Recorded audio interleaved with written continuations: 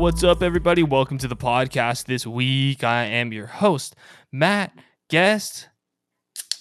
Woo! With me out in Vegas is Matt Morris. What is up, buddy? How are you doing? Huge week for the pod. We are all the way back with a lot of action. Yeah, man, we hit our 1,000 followers on TikTok, which we've been Hell striving yeah. for quite some time. A while. Couple millennials trying to figure out TikTok who are millennials that aren't big. Like you and I, social media has been a challenge for us just in general because we're not big posters. So it's a big moment for us for sure, bro.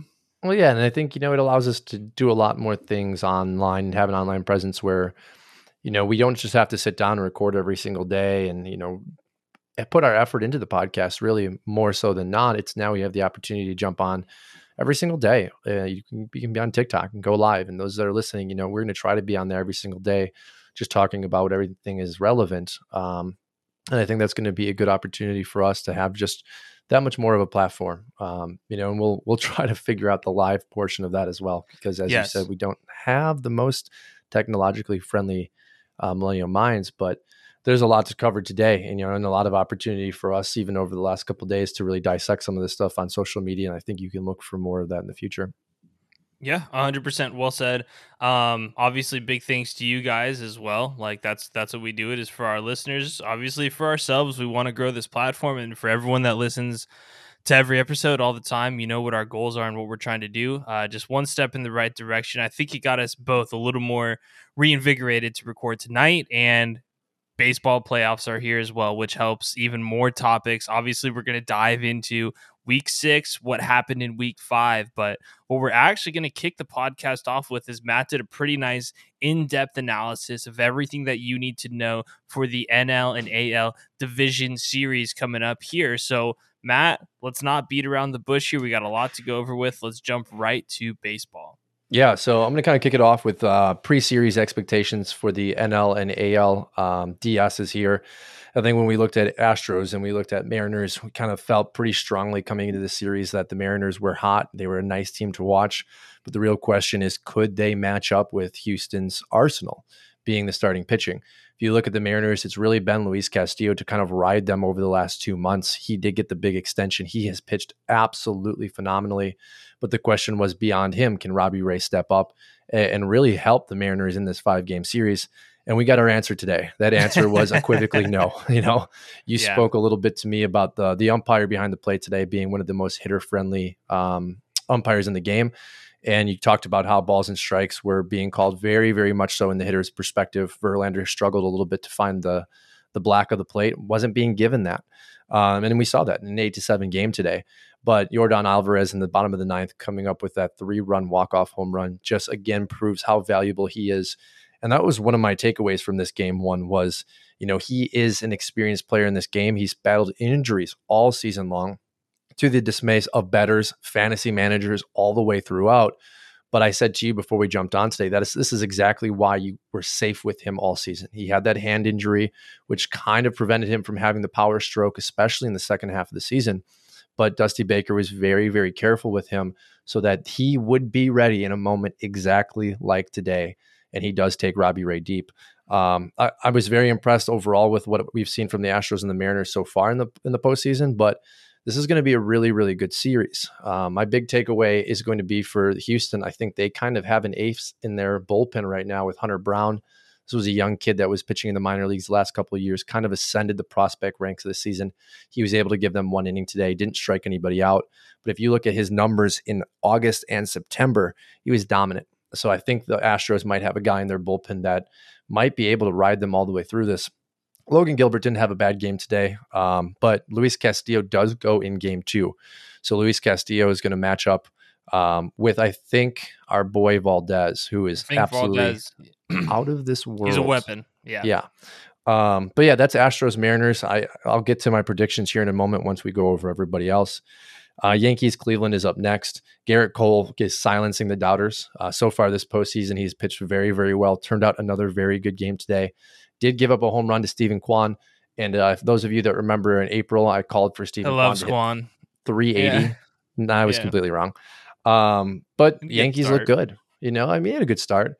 And what big takeaway from this was the Yankees didn't have to rely on Judge and Stanton and the big bats. Rizzo came through today.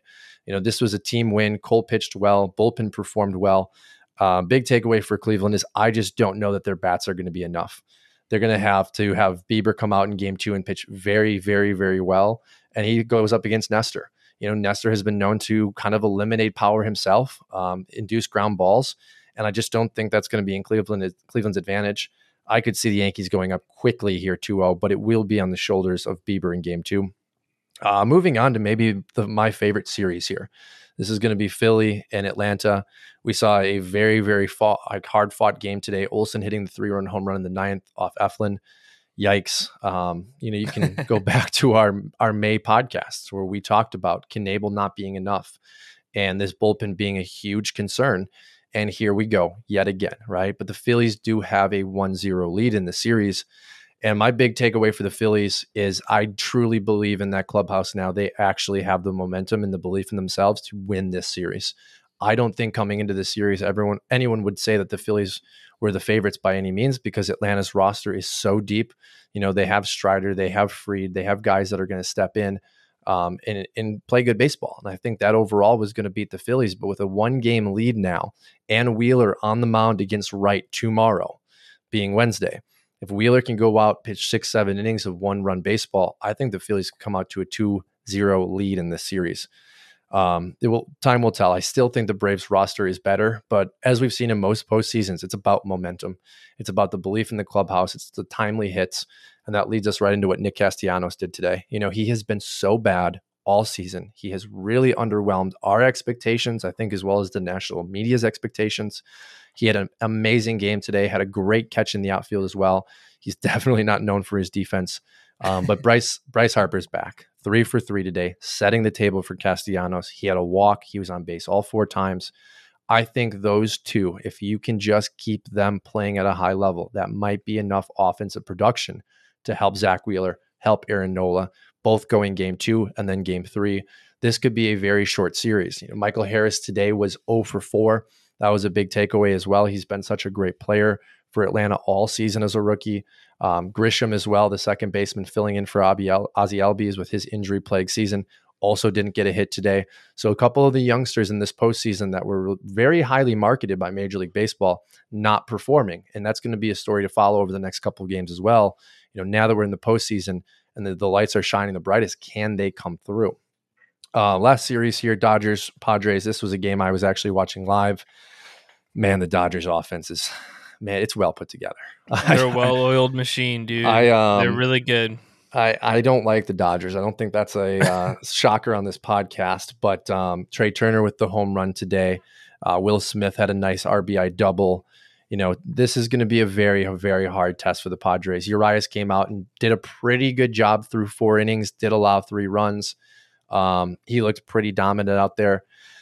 But my big takeaway, I think, ultimately is going to be San Diego's bullpen is just as much as a question mark as Philly.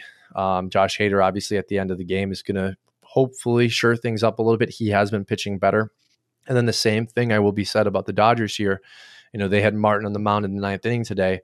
Craig Kimbrell not being in that closer's role. Like, do they have what it takes, not necessarily in this series, but in this postseason to win a title with what is in their bullpen? Those are my big 2 takeaways. I think this will be a hard-fought series. As it stands right now, I have Yankees in 4. I have Philly in 5, Dodgers in 4, and I think the Astros Mariners are going to absolutely go 5. I think the Mariners are on that momentum train, but I don't think it will be enough against that Astros lineup, as well as having Verlander, Valdez, and Lance McCullers, who's been absolutely phenomenal since his return from injury. Yeah, I agree with you. For the Astros series, I think what happened tonight was the nail in the coffin for the Mariners. They've been the best story of the postseason thus far, beating Toronto both games. That massive comeback in game 2 in Toronto where they ended up winning and clinching that wild card series. I agree with you. I think they're just going to be too much of a match I think the Astros are going to be too much of a match for them. I love J-Rod. We love Ty France on this podcast, right? We're a year early on the prediction for Ty France, but it's just really funny every time the postseason starts and you watch an Astros game, especially see them at home. They're really good, dude. And I just don't see them going out at this point. And selfishly, as a baseball fan, like, give me Astros Yankees. I don't want anything else in the ALCS besides Astros Yankees. I want it going seven. I want it getting heated. I want to see fucking Jose Altuve get beamed, right? Like, I need it. Baseball needs it. So I do think the Astros are going to win that series. With that being said, I agree with you as well with the Yankees. I think they're just outmatching the Cleveland Guardians, who have been kind of the Cinderella story of this entire baseball season. I thought they looked great against the Rays, but I don't think we talked about it on the podcast. I think it was when you and I were chatting on the phone. The Rays are like the Brewers of the AL this year, Yeah. right? They just didn't have the firepower that it takes, unlike the Yankees, who have 10 times the firepower that the Cleveland Guardians have. And at the end of the day, if they can't win when Judge and Stanton aren't playing well, like a day like today, it's going to cost them. I'm on the fence about the Phillies. I think they're going to win, and I don't disagree with any of your points. I just think that heart of a champion, for kind of a cliche thing, might bring the Braves back. I think if this series goes five, the Braves win. Now, like you said, if the Phillies go all in, do everything they can, throw Nola, throw Wheeler tomorrow, and they come out with a win, going back to Philly up 2-0, it's over. But I still think I'm going to take the Braves in that one. That's the only one I'm going to disagree with you. Dodgers Braves would be my ideal matchup for the NLCS. But all in all, solid start to the postseason. Wild card weekend was to me, brother. To be honest with you, it didn't get the juices flowing. The Seattle series did, but everything else was just kind of And with the Seattle series, the Blue Jays are the team we talked about 3 months ago, and we were just kind of going over only baseball. Sloppy, sloppy, sloppy, and it cost them. Yeah, well, and for me, it was the Phillies Cardinals because I felt strongly going into the postseason that if anyone was going to really give the Braves kind of a run for their money, it might be the Cardinals. They've played good Yeah, baseball since Pujols' home run track started, right? right. And they had Goldschmidt and they had Arenado. We talk about firepower. Those guys have played at an elite level this season. The question mark was the rotation. Obviously, they threw Jose Quintana out there in the wild card series. Didn't work out for him. The Phillies beat him 2 games in a row. And that's kind of where my confidence with this Phillies team comes from now. Because again, this Braves team is incredible. I don't remember the last time we've seen a homegrown team so great. And I say that because a lot of these guys weren't even necessarily traded for. If you look at Yordan Alvarez with the Astros, he was ultimately originally a Dodger. Most of the guys at the Braves organization were drafted, developed, and are now playing and are under long-term contracts. And the big takeaway, I think, for me, as I kind of said, it's what does Michael Harris Jr. do? The kid's an absolute star, but it's postseason time. You know, It's he's hit the. different. Yeah. It's different. He hit 300. He had power. He was stealing bases, playing great defense. It's a 1-0 lead right now for Philly. And to me, in a 5-game series, when you have the better pitchers, right? The Phillies, I will take Wheeler and I will take Nola even over Max Fried. I really would, because I like their ability on the mound. And with that being said, you know, the Braves are 1 game away from this getting out of hand. And hmm I just don't have the faith in Kyle Wright, who, won 20 games, but that's a deceiving number in itself. I think Zach Wheeler's performance tomorrow it's going to dictate this series. You know, me and you talked off the podcast today, and I said, if Wheeler can give him 6 or 7 innings, I'm throwing Nola out there to lock this game up, because the only way I foresee the Phillies losing this series now is if it gets their bullpen, they will lose. There's no question about it. The Braves have all of the hitters in the world. They will eat that Philly bullpen alive. So just completely take it out of the equation. Put your best 2 pitchers on your roster in that game, lock up the victory, go home with 2-0 lead. You'll figure out how to pull out a third game, but I said to you also, they don't have the balls to do that because this is Major League Baseball. And, right. it's not about the one game. And to me, baseball in the postseason is always about get that one game, get the next game, then figure out how to win. And we haven't seen baseball played like that since, honestly, the Randy Johnson, who is the other big one? Kurt Chilling. Schilling. Yeah, when they were willing to do that in Arizona. But I agree. First, I'd say Mad Bum, like Bumgarner's run mhm, with the Giants that year. That was probably the ballsiest. They were just like, yeah, we'll just throw Madison out there. Fuck it. I don't care if he yeah. pitched yesterday, you know? Yeah, and look where he's at now, right? It does have dire consequences, you know. Yeah, sure, but he still arguably had the best postseason run in MLB history. So Hmm. who gives a shit? You know Well, what they I won a mean? title, right? Like Yeah, for sure. you're He had the probably, best pitching performance ever in a postseason, in my opinion, and for yeah, sure in my lifetime. Like it's not even close. yeah. I mean, And he I don't was. like It the was. Giants. It was that incredible. But also, you look at that from a perspective of momentum too, right? Like Mad Bum's on the mound. The Phillies know tomorrow that they have Wheeler on the mound. Think about how fired up the Phillies clubhouse right now is in comparison to where they were 2 weeks ago, right? Like we have a 1 game lead. We have our two best pitchers back to back, and that was a big takeaway in the wild card series. A lot of the announcers and the media was talking about, well, these teams having to play in the wild card, they're going to burn through their aces right off the bat. They're going to have to go into the divisional series with their third string starter, which Suarez was for the Phillies today. Well, they were able to steal a victory today. And now you get to lock up game 2 and 3 with your aces. Like what should have been a disadvantage is almost playing in the Phillies' favor now, which is crazy to think about. And that's how Right. important game 1 is, especially in a competitive series. I wouldn't say the same thing for the Yankees and the Guardians. And it's really not. You know what I mean? But like, because we expect that series to be heavily Yankees. Same thing with the Dodgers and the Padres. Like these are going to be hard fought offensive games at times. Kershaw plays Darvish tomorrow. I'm fully Good expecting the game. Padres, to come out and win that game because we know Kershaw's legacy. But biggest matchup was Phillies Braves for me because it was going to hinder on this first game, in my opinion. Yeah, fun fact before we get to football, Yordan Alvarez's home run, walk-off home run, exit velocity 119 miles an hour, the third hardest hit ball in postseason history since they started doing the StatCast, which I think was 2015, if I read that correctly. Pretty cool. He nuked that ball. It was cool. It was really cool.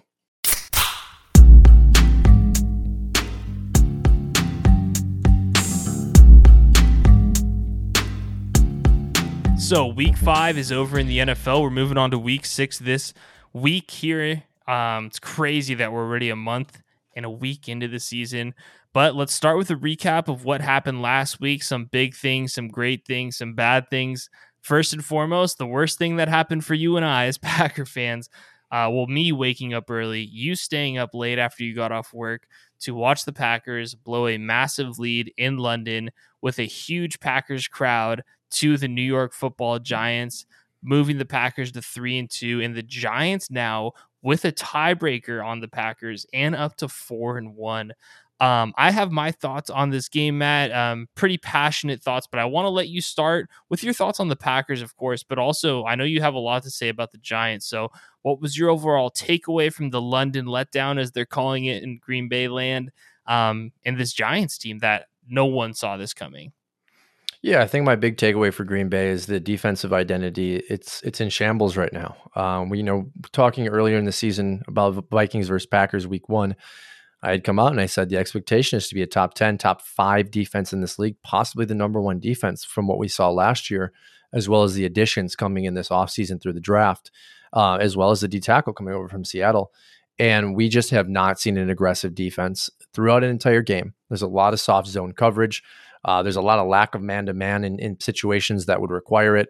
You saw that this week when they were running across the field and just completely opening up the field for the Giants, allowing Danny Dimes to make passes that ultimately shouldn't be made because of the defense scheme being called. I think the Packers have to figure that out over the next 4 or 5 games because at the end of the day, we want to be firing on all cylinders heading into that final stretch of the season where we're fine-tuning this defense. Right now, I really don't know what Barry, the defensive coordinator, is doing. And then secondly, the aggressiveness from the offseason or the offense. I thought about it pretty hard and I was like, when was the last time Green Bay didn't have a receiving core that you could rely on? And you'd have to date all the way back before Javante Walker with Green Bay when Brett Favre was there.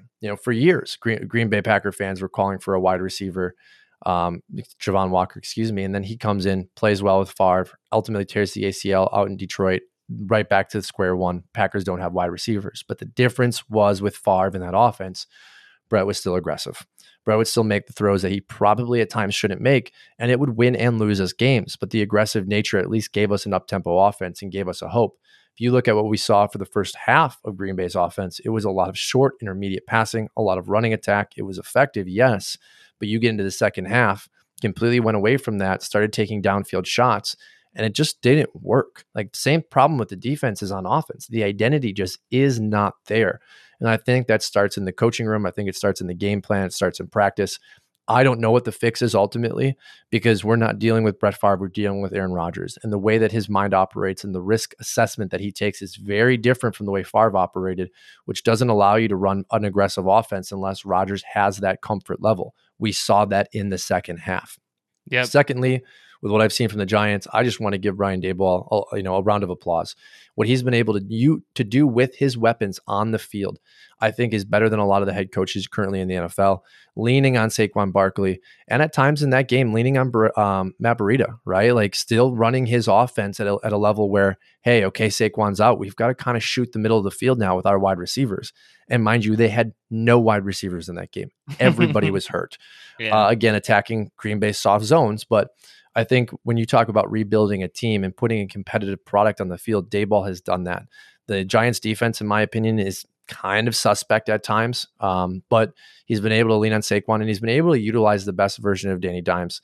Like, Daniel Jones in this game, honestly, was moderately impressive with just taking what was given to him. And I think the big downfall for Giants fans, if you're listening to this, is you've taken yourselves out of the equation for a quarterback in this coming draft. I think that might be the one thing that is a negative to the success that the Giants have had. They're not going to ultimately compete in the playoffs, if they even get there. Marred in a very tough division with the Cowboys and the Eagles. But we've talked about preseason, this team being ultimately set up to go out and get one of the 2 or 3 quarterbacks in this draft. And with 4 victories now, I think you take yourselves out of that equation. So can he continue this competitive product on the field? And if so, where do the Giants go as an organization moving forward? Do they have the faith in Danny Jones now? I personally have not seen enough from him. I think he could be a good top 20 quarterback based off what I saw against Green Bay, a game manager. But the guy takes a lot of hits, and that's concerning to me for his ultimate career longevity. Yeah, I agree with you. I don't think we all know Jones isn't the guy. He played a fantastic game against the Packers, is a massive reason why they won. So I don't want to take that away from him nor Dayball. But yeah, you're right. They're out of the sweepstakes. I don't think they have another draft pick from a trade. We probably should have looked at that, but I don't think that's the case. But why wouldn't you want to go play for that guy? He looks like a great coach to go play for. I agree with you with everything that you said. He, with the hand that he was dealt, is performing above and beyond what anyone thought. And I think that's gonna be a problem for a lot of these coaches. Matt Rule, who just got fired, right? Hey, look, you were dealt a better hand than this guy. He's got Danny Jones winning 4 games. We'll get to their game later on for the week 6, but this week 6 preview, but they have one of the top defenses in the league, which no one's talking about. And they're the reason they allowed that offense to get back in the game against Green Bay in London. So yeah, all credit to Dayball. I got a friend at work who's a Giants fan. I was kind of bugging him, saying they're the fakest team in the league, right? Made me look stupid. And I think they've made a lot of people look stupid this far throughout the season. So if they can keep it going and be in the hunt come playoff time, they got a tie-breaking win against the Packers. Well, That's huge.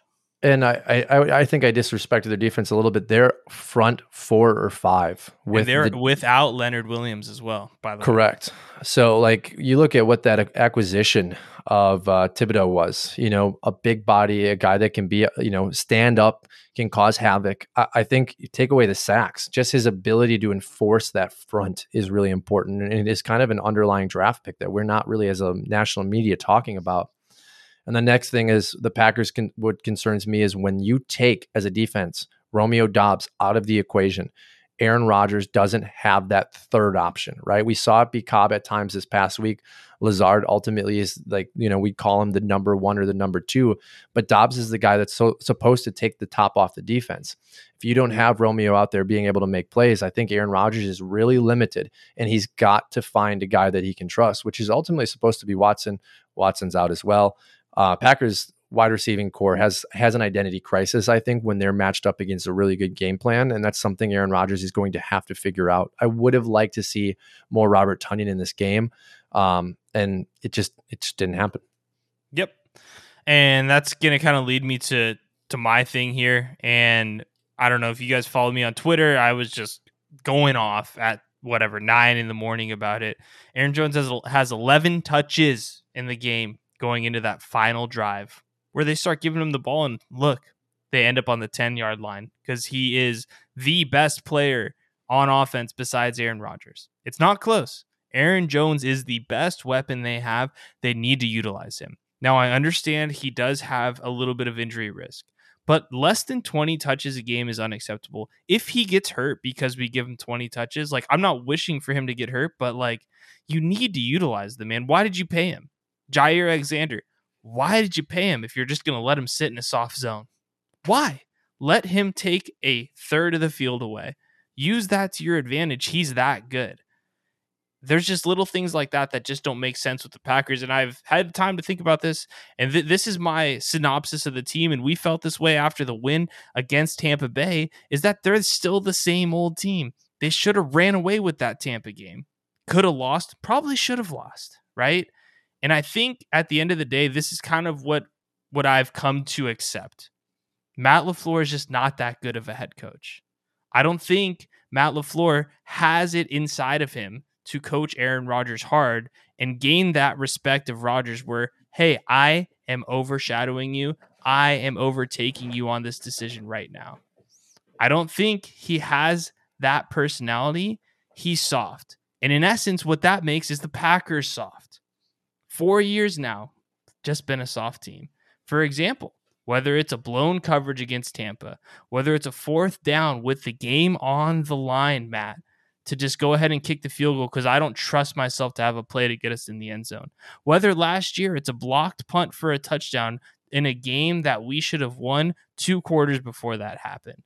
When adversity hits guys like Patrick Mahomes, Joe Burrow, Josh Allen, Tom Brady, I think they view it as an opportunity, whereas I think the Packers and LaFleur and Rodgers view adversity as defeat. I think that is the identity of this team, no matter what happens. Yeah, I mean, we spoke about this on the phone this week, and it was something I thought long and hard about too. And it really came down to a level of experience and a level of, we'll say, credentials. Where we look at a lot of these young coaches in the NFL, all stemming from the Shanahan tree, and they've been given jobs because they're offensive geniuses. There's a very, very big difference between the Mike McDaniel and the Matt LaFleur.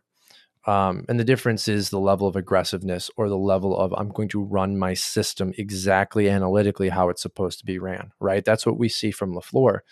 And my conversation with you over the phone was in regards to Andy Reid and how much time Andy had to put in as a defensive coach, position coach, to ultimately ascending to the head coach position in Philadelphia, going through adversity, as you had brought up with Philadelphia, Donovan McNabb, Terrell Owens, and losing in the NFC Championship game over and over and over, and then ultimately losing in the Super Bowl, only to ultimately go into a position with Alex Smith and, ultimately Patrick Mahomes and having success.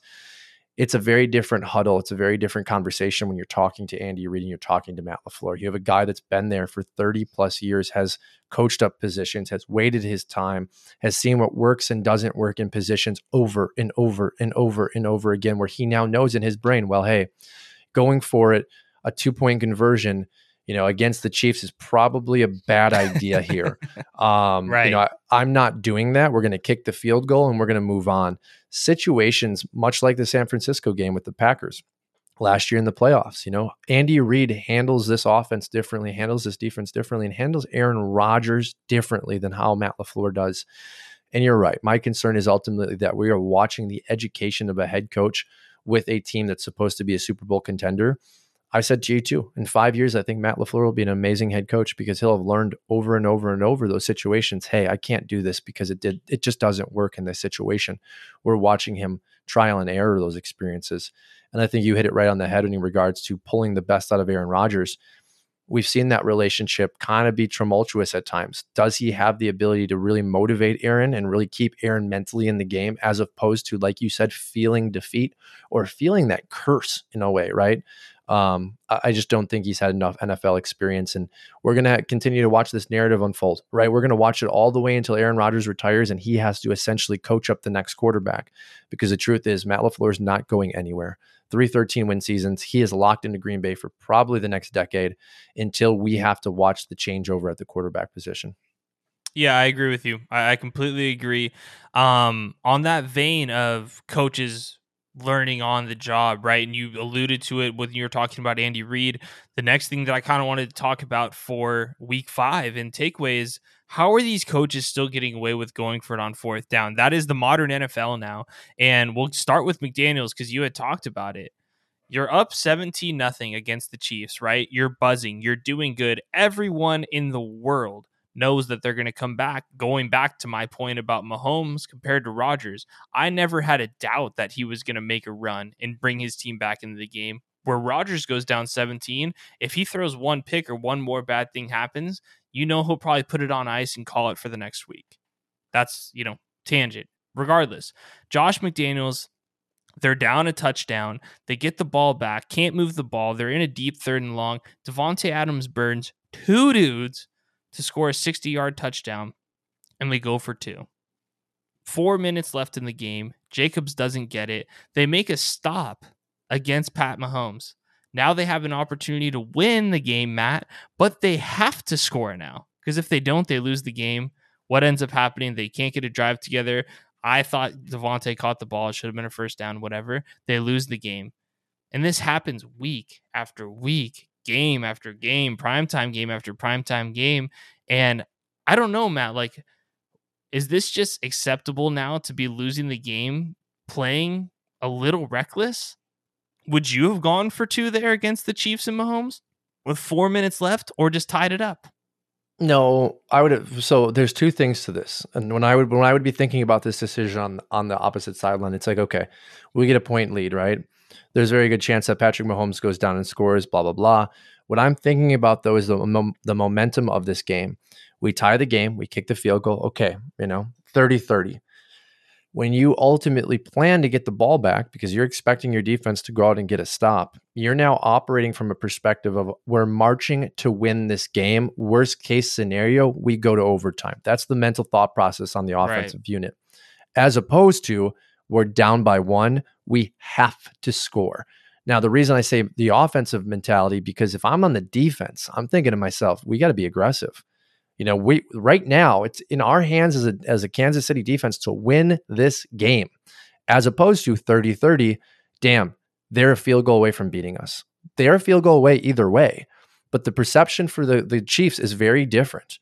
And because he didn't kick that field goal, he allowed ultimately the Chiefs defense, in my opinion, to have more confidence going out there to make a stop. And they ultimately made a stop. How many times in the NFL do we see that final quarterback get the opportunity to march on down? Not necessarily because it's the quarterback's ability, because the defense is literally walking on eggshells. They're terrified that if they make one wrong move, it's over. But the Chiefs were allowed to be aggressive. They showed that aggressiveness. They brought blitz. They manned up properly, and they made life very difficult on Carr. I think this was a huge mistake, but from what I've seen in the national media, Carr was actually the one to encourage McDaniels. He was the one that Correct. wanted to go for Yeah. 2. I Which get is it. fucking dumb. I I get still it, just but you're the head coach. You got to do what's best for the team. You know what I mean? Like, I don't care what you want to do. My job is to manage this team based off my experience. Right back to the same problem with Matt LaFleur. And honestly, McDaniels he doesn't get any pass here. He had Bill Belichick tutoring him for 10 plus years. He should know better to take those reins and not be so aggressive, because Bill is absolutely not going for 2 ever in that situation. right. Yeah, 100%. And at the end of the day, like, I agree. You make the call as the coach, and this isn't like we score and this is it. Like, we score Mm-hmm. this 2-point conversion, the game's over. There was just way too much time on the clock. And then our boy Brandon Staley, the other example, bailed out again. This dude has a 4th and 1, Matt, on his own side of the 50 with like a minute and maybe the 2-minute warning left. And they go for it on 4th and 1, don't get it against the Browns right after their defense makes a huge stop. Instead of pinning them in their own their own side of the field, they get the ball. The Browns miss a field goal and end up losing the game. But same deal, bro. Like, it's just crazy to me. Like, I couldn't imagine being a Chargers fan or a Raiders fan.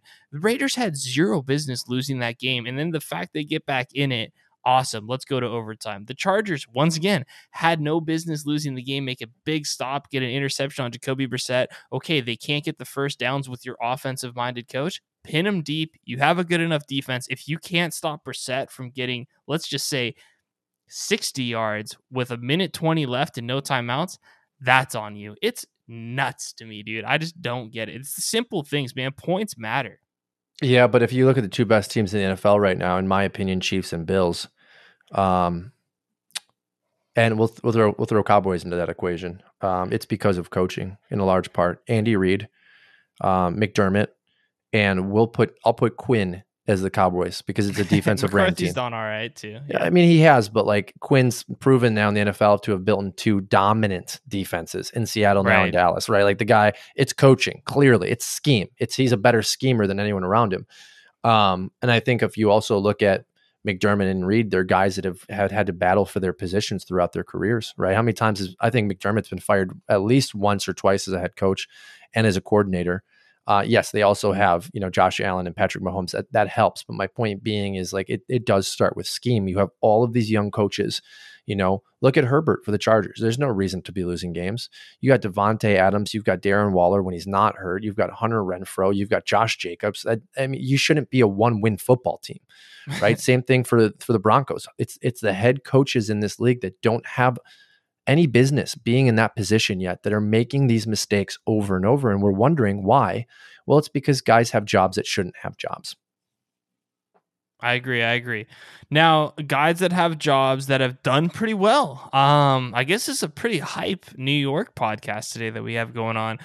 We want to give a shout out to our guys over there in New York for the Jets. If you've been listening to this podcast since the inception, or if you love the draft series when we do that in the off season and go through position groups, even 2 years ago when we talked about the running back groups coming out, we could not wait for our boy Breece Hall to be in the NFL. We thought he was right there with Najee Harris last year when he was ineligible to come out of the draft. He was unbelievable at Iowa State, had a down year the year that he was coming out, but our big calling card was if the Bills take Breece Hall, they'll be unstoppable. Long story short, they end up passing on him, and the Jets get him. And man, did he have his coming out party. And it was impressive. And it was like, as these, we put in a lot of work to the draft series, and there's guys that we really get on the bandwagon over. And for him to be one of the guys that really popped off and us to be right felt good, A. But B, Matt, the Jets might have the offensive and defensive rookie of the year just from this draft class, man. What a fantastic job. They're on the up and up, man. Say what you want about Saleh, but the GM and the front office is doing the right thing. Yeah, and if you haven't yet had an opportunity to go watch Breece Hall's catch and run this past week, it was very, very impressive. He had two very good catches and yards after the catch. He reminded me a lot of a very young Le'Veon Bell, and he's faster. He's much faster, and I don't think he has as much body build to him or mass yet. But I think over the course of the next 2 or 3 years, we're talking about a very special player. We loved him. We love Javonte Williams. We love Michael Carter II. And I think having two of those three guys on the same roster is almost unfair. I think the ability to have Michael Carter paired with Breece Hall is going to ultimately make Zach Wilson's job over the next 3-4 years so much easier. And more importantly, it buys Zach time. He can develop himself in this offense. He can allow LaFleur to really like tutelage him and really find his opportunity where he can excel, knowing that you have a backfield that's ultimately going to go out and win you games. They won them that game. There is no question about that. And Wilson he's going to have a long developmental road. Missing a lot of the games this year, being injured to start the season, having Flacco come out and have success. It's a different offense with Wilson. You don't have the same down the field threat yet because I don't think he understands or trusts his arm that way. But allowing Breece Hall to go out there is a big piece. And kind of what we talked about with the Giants, like building the foundation for this roster. The Jets are in a way better position, personally, in my opinion, than the Giants because they've accumulated so many assets, right? You talked about Sauce Gardner out there. Okay, you've locked up your dominant shutdown corner. Check. You got your starting running back. Check. You got your backup running back. Check. You've got your number one wide receiver. Check. Like checks all over this board as opposed to where we looked at the Jets before this draft class. A lot of question marks. So kudos to them. It'll be a great game. We're going to get to the previews here, obviously, at the end of the show with Packers Jets. And it's funny because Jair did come out and laugh and say, okay, I'm not worried unless we lose next week. Well, this is going to be a very big test. You better stop laughing, bro, because they're like Garrett Wilson, Elijah Moore, Corey Davis, like the boys are going to come out buzzing. Now, if Wilson can get it to them, is going to be the other part, right? Yep. Because I have the stats. We'll go over it here in a second, but it's all fun and games until these motherfuckers are running past you because you just let Danny Jones have the best game of his season. So it's all fun and games, man. But we'll Well, and see. also it's about I temperament. think that was taken a little out of context too, like the whole quote itself. But yeah, Yeah. I think temperament from a young head coach. Saleh is in the same age range as a lot of these guys. He's a right. defensive mind though, and he's a locker room leader by presence. He's a lot like Dan Campbell in that aspect, like the alpha male. And I think with a young team and just a team perspective in general, people rally around that. LaFleur, the Bengals coach, who else could we throw into Even this? Shanahan at times. Shanahan, like docile guys, right? And I'm concerned about that, but I always thought Robert Saleh, via his personality, was a great hire. Much like I felt with Dan Campbell. If you're rebuilding the foundation of a team, get these guys to actually believe in themselves, believe in the program that you're pushing. That's the first step in rebuilding. Yep, I totally agree. And talking about rebuild, last thing, kind of recapping, I'm going to kick this one off to you because you were a little bit more passionate about it than me, but I agree with you. Is probably the best defense in football right now is the Dallas Cowboys, man. So what did you see from them against the Rams? And what are you, well, actually, we'll save what you're looking forward to against the Eagles because we'll get to that in the next segment. But what did you see against the Rams? And what have you seen this year from Dan Quinn in that scheme that you were kind of talking about a little bit earlier? For me, it's the comfortability of each defensive player knowing what they're supposed to do and then executing it. And I think that's a league-wide issue that we've especially seen as Packer fans through the years, where you got guys not really sure exactly where they're supposed to be, what they're supposed to do. It's too complicated. Dan Quinn says, screw it. I'm going to send the blitz. I'm going to trust my defensive line to get after the quarterback. I'm going to allow my cornerbacks to be aggressive because ultimately these quarterbacks don't have the same amount of time other quarterbacks do because I'm providing pressure. Go out and be aggressive. Go out and hand fight. Go out and fight for the ball, which is ultimately elevating all of that secondary. It's allowing their linebackers to chase and tackle and pursue at a more elite level. And ultimately, Michael Parsons on that line, we've said it time and time again, was the steal of the draft last year. He's proving it yet again, allowing Quinn to have a weapon like that he didn't have in Dallas. If you remember, or excuse me, he didn't have in Seattle. He didn't have the guy that could completely change a defensive front. He had to rely on his secondary. He's got that guy now, which is only going to elevate, again, the secondary where he's a master in control. I think Dan Quinn, he's shooting again for a head coaching job, but what he can do with Dallas, it's incredible. The big concern now is, can McCarthy get this offense to execute properly when you're going up against elite level? And I will tell you this over and over, the Rams are pretenders. Matt Stafford's a joke. And I don't view the Rams-Dallas game as I would say the Eagles-Dallas game, which we get this week. So the real test will be when you go up against a lot of offensive weapons, not just Cooper Kupp. What does it look like for that spacing and for that trust of the defense?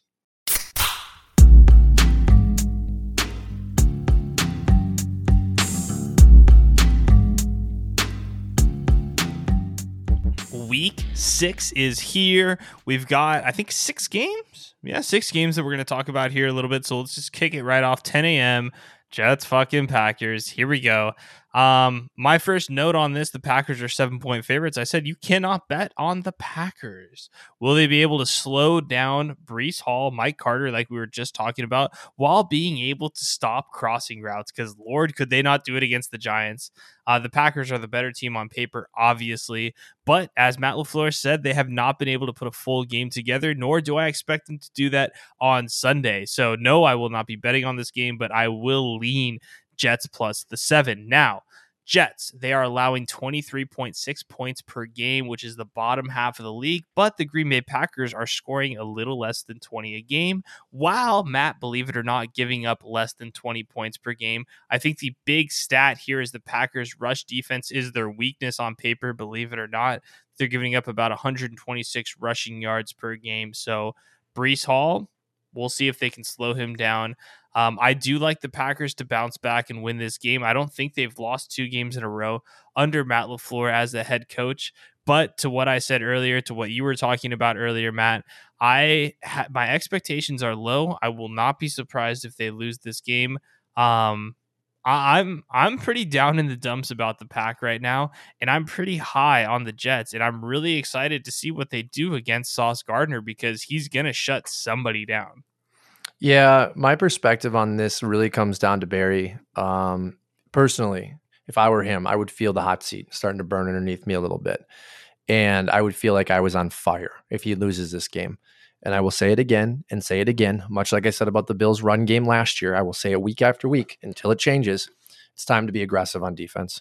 It's time to play man to man, and it's time to bring the blitz. This is the game. You have a second year quarterback that has not proven himself very much so at all in the NFL. He's coming off an injury.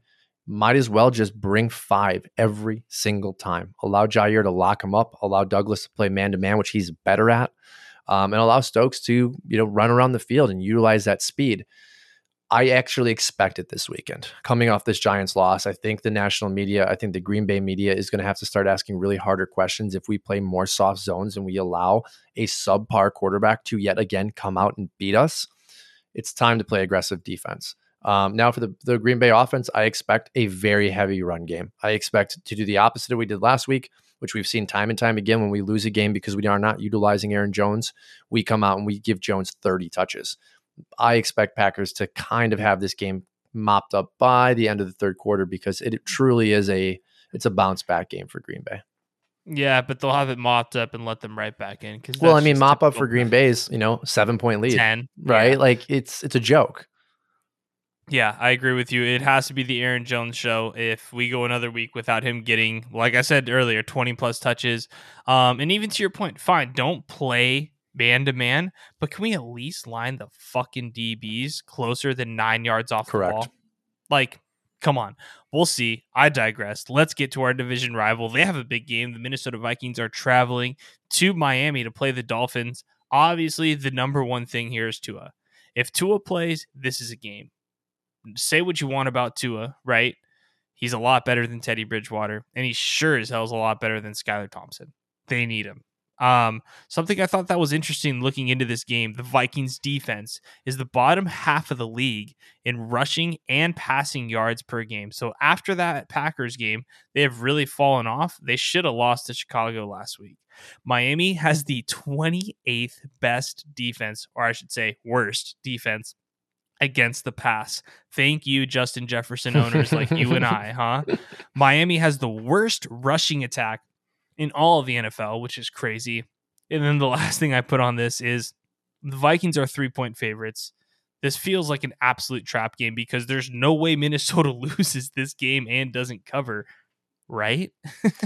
Yeah, but a lot of the trap games are intentionally trap games, right? This, like, look at the Green Bay line here, and I know we're going to get off topic a little bit, but it's minus 357 money line.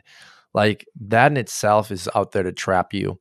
Same thing with this -3. This should be to me minus eight and Like a a half minus. Vikings. Really? You think so? Yeah, yeah, well, yeah, because Well, you just said does it. that Kirk, line? Sorry to interrupt you, but like, does that line tell you Tua's playing? I think I agree with you. I think it's -7.5 if Tua's out. that line solely is telling me trap. Like if I were creating the line, I'd put that out there with the hope that people would bet on the Dolphins because people are expecting something to go arise.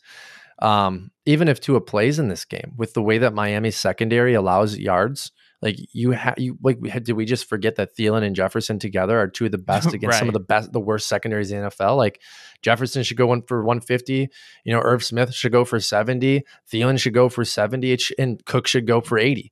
Like this should be an absolute domination because Kirk Cousins is not a bad quarterback. Sure, he's not great in primetime. He's not great in the playoffs, but like he's good against one of the worst pass defenses in the NFL. And we did call it. Like Vikings defenses were pretenders against Green Bay. We knew that with their roster construction.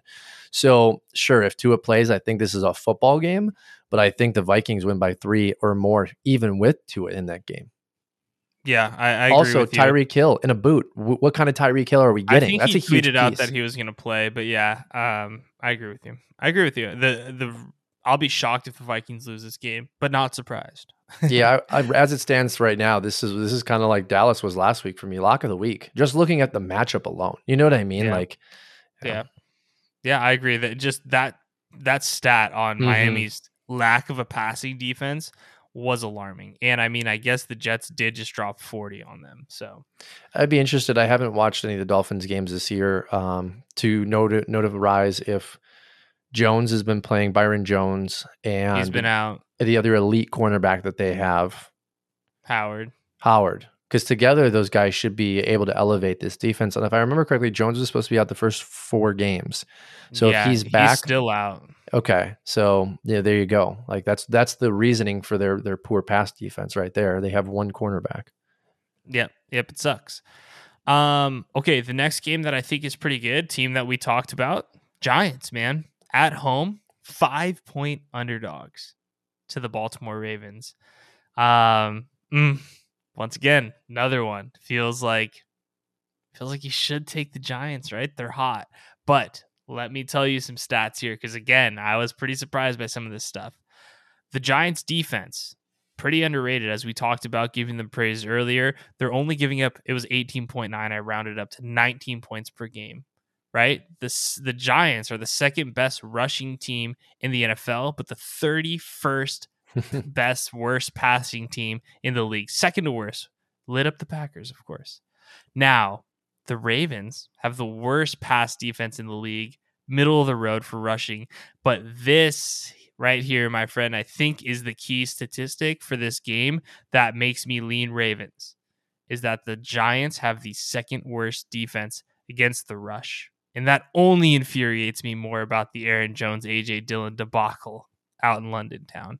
I think if that rush defense cannot contain Dobbins, cannot contain obviously Lamar Jackson, it will be a long, long day in New York for the Giants. Well, yeah, and if you look at the big weakness for the Ravens so far this season, it's been that secondary. And yes, Daniel For Jones had sure. a really nice game against Green Bay. I don't expect him to have another game like that probably all year, honestly. No disrespect. It's just, it's not in him. And I think that was more about the Packers' poor play calling than it was Daniel Jones' performance, truthfully. So you're talking about the number one weakness of the team being the Ravens and the number one weakness for the Giants. I'm going to take the number one positive, which is the Ravens' ability to run the football. This should be an easy game for the Ravens. It really should. Saquon Barkley was barely enough for the Giants to get through that game. This should be easy. I think the Ravens win, but by at least a touchdown in this game. Yeah, I agree. I think I really like the Ravens Yeah. -5. This feels like a letdown week for the Giants. Who knows the day ball? God, who knows? Look at us. We're just praising them, and now we're back here underestimating them again. Like just like that, dude. But the Ravens are an elite ball club for Well, sure. and Like we they're know who, really like, good. we're not like the national media. We're Packer fans. Like, we know the weaknesses and we know exactly why things happened like they happened on Sunday. You know what I mean? Like, this was a Packers loss. This wasn't a Giants win. It really wasn't to me. True. But good coaching helped the victory. You're going up against a team that doesn't have the same issues that the Packers do. Not as, to me personally, not even as good of a team, the Ravens, as the Packers, but they're a better coach team with a better superstar that can play to the advantage that he's given. And if you're going against one of the worst pass or rush defenses, good God, Lamar's going to eat you alive. Yeah, I agree with you. So we have a couple really good games to end the day here. I think this is the best game. I think it's better than Cowboys Philly, which is also a good game. But how could it not be, in my opinion? Bills versus Chiefs. The Bills going back to the Chiefs for a rematch of that. Well, it was an AFC divisional, not even the championship game last week. The 13 seconds game where the Chiefs came back and beat the Bills because they couldn't make a stop, not because they won a coin toss. FYI. Super awesome matchup. The stats in this one, Matt, I mean, they're all great for both teams. I say the home underdog. I feel like you got to ride Chiefs +3. But here's some stats for you, buddy. Both teams are top 3 defensively against the rush, believe that or not. Buffalo is the 4th best defense against the pass, but their strength of schedule has been so. They did play the Rams, Matt, the fakest team in the league, yeah. Mm-hmm. And then the Bills are the number one in points against, which once again, their strength of schedule has been meh. And they're both the top 2 scoring teams in the league. I am going to ride the Chiefs. I'm going to pick the Chiefs. I think the Chiefs are better. They're at home, and I know Josh Allen has a lot to prove, but I just, for some reason, I see the same thing happening. The Chiefs just find a way. Yeah, they do, but they also almost lost to another terrible team in the NFL, which is the Raiders. I'm going to take the Bills here. I'm going to take the Bills because I like the weapons more surrounding Allen than I like the weapons surrounding Mahomes. Kelsey had an incredible 4-touchdown game, but from a overall production standpoint, wasn't out there with even 50 yards in this game. And I think what I started to really see too in this Raiders game was he doesn't have the same kind of trust in anybody outside Kelsey. And I think Allen has complete trust in Gabe Davis. I think he has trust in Diggs, obviously. And I think Allen is enough to beat the Chiefs here. It'll be a fantastic game. I think it's a coin flip really to see what kind of team comes out. 100%. But I also want to see how these opposing defenses play up on each other. These are, to my opinion, two best quarterbacks in the NFL right now, and it's hands down. Like which defense is able to stifle Mahomes or Allen, and that's something that we'll be talking about the rest of the season leading up to the playoff matchup. Yep, 100%. And then we got the Sunday night banger, dude. This is going to be a really good game, too. Cowboys going into Philly. Philly is a 5-point favorite at home. Makes sense. The numbers here, I didn't really take too much into consideration just because we have the Cooper Rush factor. And I don't know if Dak's going to play. We're recording this podcast on Tuesday, so I don't know if Dak's going to play. If I were the Dallas Cowboys, I would not play Dak. Even if he could go, just as a competitive advantage, in my opinion. That's what I would do. Don't let us see Dak yet. We'll see Dak later down the road. The only thing on here is both defenses are in the top 10. Obviously, you've seen what Hurts has been able to do. Had a little bit of a rough game in Arizona, but they're going to be back home. Their home crowd's going to be buzzing. They're 5-point favorites, though, Matt. All right, what are you thinking here for this game? How do you think they'll handle that Dallas defense? Well, I just talked about that, alluding to the Cowboys versus the Rams last week. I wanted to see the Cowboys defense against a team with weapons, right? Here we go. You have Smith, you have Brown, you have Gainwell, you have Sanders, you have Hurts. This is the matchup we've been waiting for the first 6 weeks to really tell who these guys are. And I think we're going to see the first time that this national media really takes to the Cowboys as the best defense, hands down, in the NFL, because I think they're going to go in and I think they're going to make life very difficult on Jalen Hurts with all those weapons around him. Because we have not seen him yet in a game up until last week have to make decisions where that pocket is collapsing. I'm taking the Cowboys in this game, and I'm taking it because of the defense. Hell yeah. And it's gonna have to be Rush to win this game because that Eagles front line on defense is very, very good.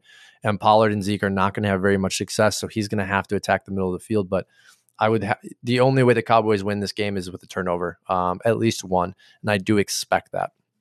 Yeah, I'm taking the Cowboys too.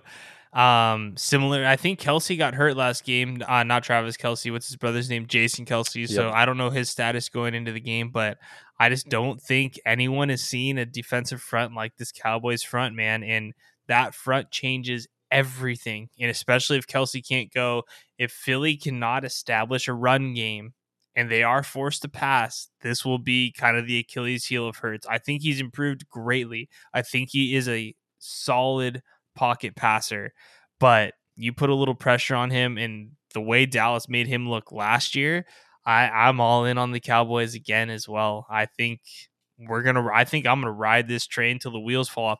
Now, if Dak plays, might switch my pick, to be honest with you, because I don't trust that McCarthy and Moore can keep the same game plan. I think they'll get too excited and too pass happy, and that'll kill them. Keep going through Zeke and my boy Pollard. Now, I don't know who Diggs is going to match up in on this game. I would imagine it's going to be Brown. But I would say highlight Maybe. whichever wide receiver he doesn't pair up against. If it's Devontae Smith is going to be the X factor. If it's Brown is the X factor because I strongly feel like the other wide receiver for Philly is going to have a massive game in order for Hurts to really come out with a victory. And I don't have enough trust in Smith yet as a pro wide receiver. I think he has a lot of potential. Also, you have the Alabama factor there. Smith and Diggs played together at Alabama. But I That's do. true. I think the defense here for Dallas is going to make life very difficult. That's why I bring up it's going to be an X factor for Philly. Someone's got to step up and put up 150 yards in that receiving core and have a couple touchdowns because Jalen's going to need them to go out and fight for the football at times, right? We haven't seen him as the most accurate dotting quarterback in the NFL. And he's got two guys on the outside that can and have proven this season to jump up for the ball and fight it at its contested spot. They're going to need both of them to at least showcase themselves in this game. Yeah, I feel you, man. It's going to be interesting. I'm super excited for that matchup. Usually I'm not. And then for a matchup I'm not that excited about, but we got to talk about it because it's Monday Night Football. And it has big implications on how the season's going to turn out. Is the Broncos going into LA to play the Chargers Monday night?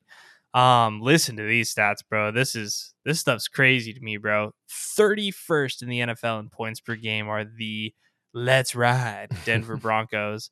The Chargers are the fourth highest scoring team in the NFL, but Denver defense is fourth in points allowed. So the Denver defense, obviously, as they've been all season, is going to be the X factor.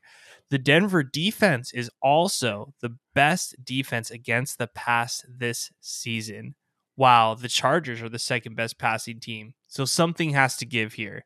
Herbert has looked good, but not excellent since that injury in Kansas City week 1, whenever that was. It's been all the Austin Eckler show. So Josh Jacobs just ran all over Denver 2 weeks ago in Vegas. I think that's got to be the game plan for the Chargers. Everything in my bones say I should take the Broncos because it's probably going to be a field goal game, but after watching them now for 5 weeks, that's impossible for me. They are a horrible, horrible football team right now.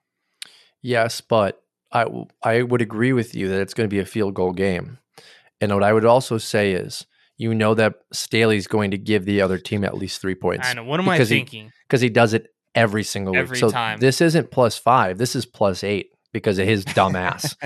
And I mean that. He's terrible. He's bad. How can't we just be NFL coaches? I'll just, get my whiteboard out and start telling the guys, okay, run around here, do a couple loops. Yeah, we don't go for it on 4th down. That's law number 1. But seriously, I think this is a big game for the Broncos, big game for Russell Wilson, big game for Hackett, because the national media has been pounding them for the last 3 weeks. We have been pounding them for the last 3 weeks.